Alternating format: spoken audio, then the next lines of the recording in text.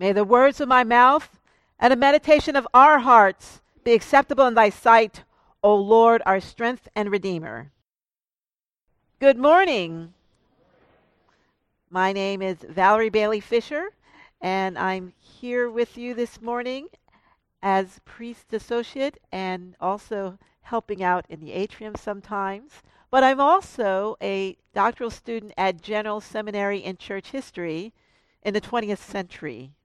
Church history of the 20th century. Now, the truth is, the 20th century isn't history. That was just yesterday, right?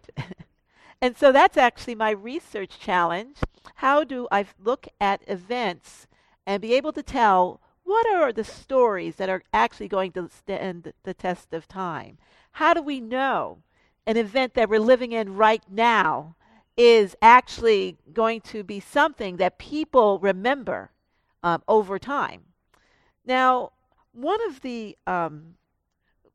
things that I look for is massive and rapid change, or that's what I used to look for. Things that were major important events like World War II or the atomic bomb at the end of World War II.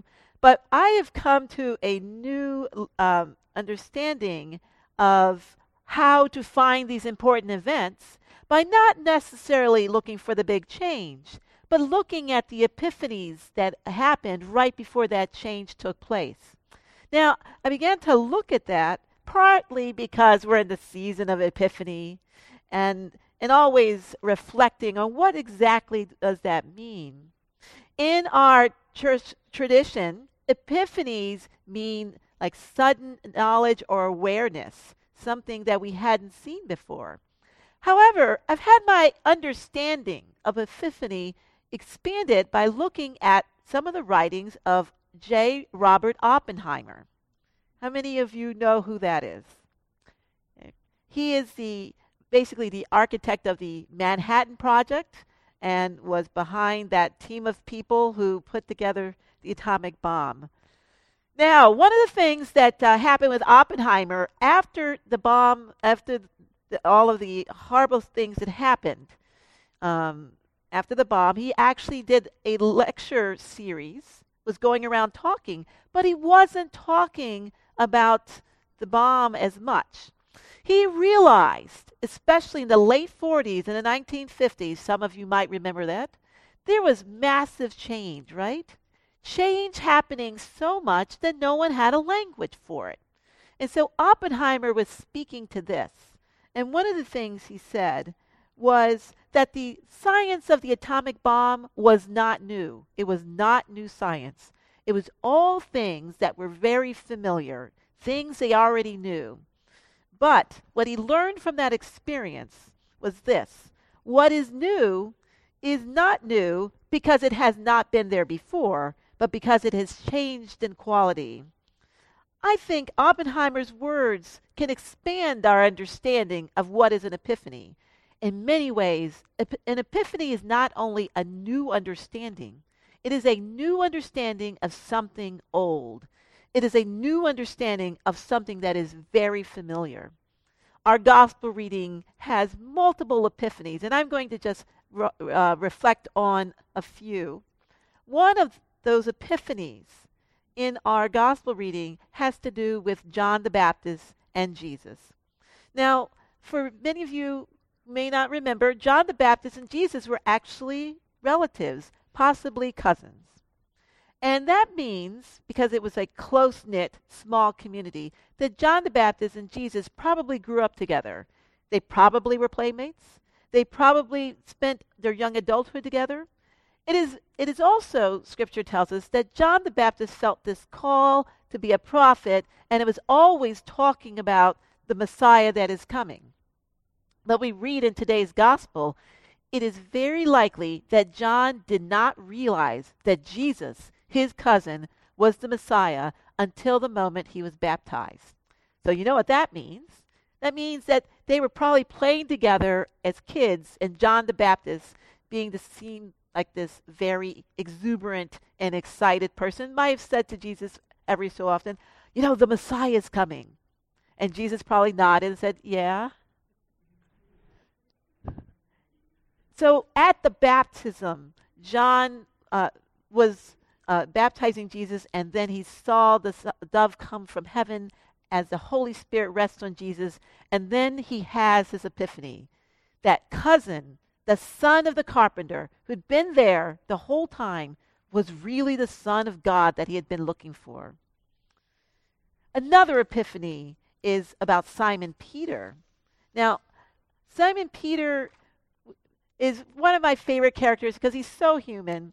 He was always not quite there.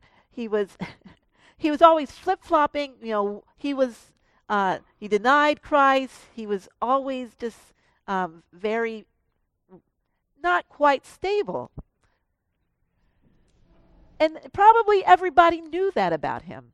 But when Jesus approached Simon, he basically gave him a new name. He says, Simon, from this point forward, you will be known as Cephas.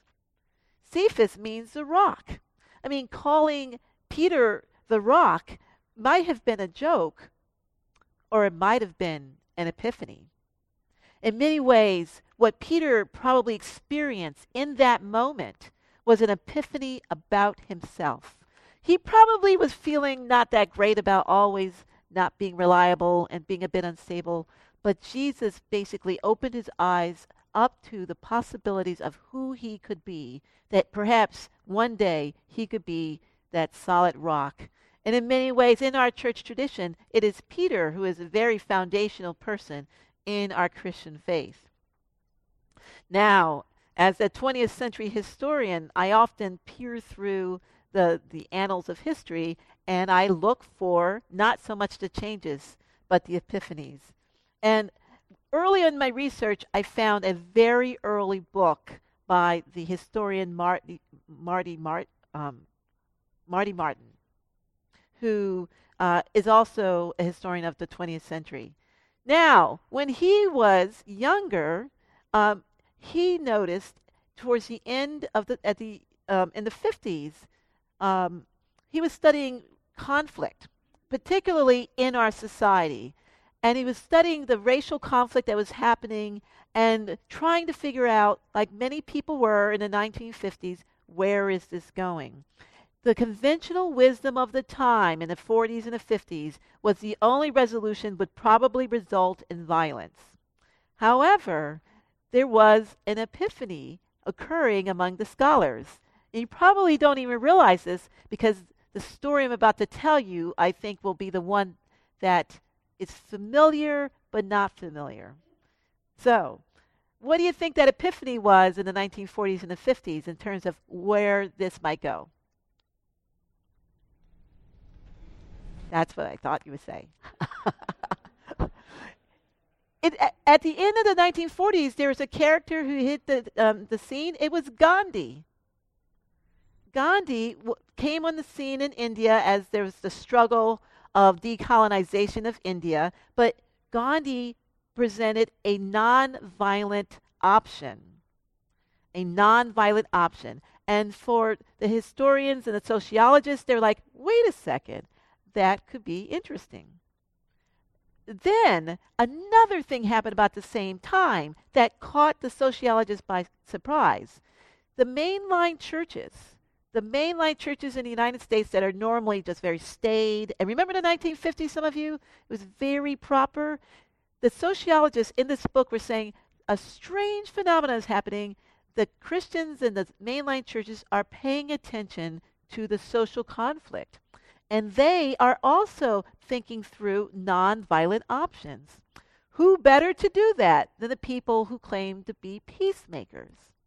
But this is our DNA now. We know this story. We live this story. But there was a time before the changes, before the civil disobedience that was nonviolent, before the marches. People didn't know what to do. But there was an epiphany that perhaps the solution is not one of violence, but one of nonviolence. Now, what's really fun about this book is they're trying to figure out what the future is, and they list 3 names of potential leaders of the American Civil Rights Movement. And of those 3 names, they did not include Martin Luther King. Because he was a minister, because they had completely discounted what the church could do, and they were just looking for more or less activists. But later on, they say, you might want to keep an eye out on that Martin Luther King person. He seems like he's doing some very good things. And so, for what I take away from our stories in history is we, especially in the Episcopal Church, are really nervous about change.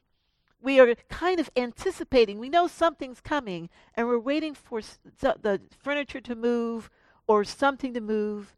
But the truth is, instead of looking for change, we should be looking for epiphanies. We should be looking for that change in something familiar, that change in quality of something that we've known for years, but all of a sudden, we're looking at it differently. I would say that as we're in this very uncomfortable, not sure time, instead of worrying about the change, we should be looking for the epiphanies that the Holy Spirit is giving to us. Who knows? Who knows what insight may come? Who knows how we now are looking at the things that are familiar? That is actually where the answer can be found. And so our challenge for the church in the season of Epiphany is to look for the epiphanies. Our challenge is to actually just let it rest about the changes, but actually look forward to what the epiphanies may reveal. Who knows? We might be sitting in the midst of the answer and not even know it. But just like John looking for the coming Messiah, what he did was he was faithful. He was faithful to his message, and he was faithful to listening to the Spirit. So it is for us as well to do.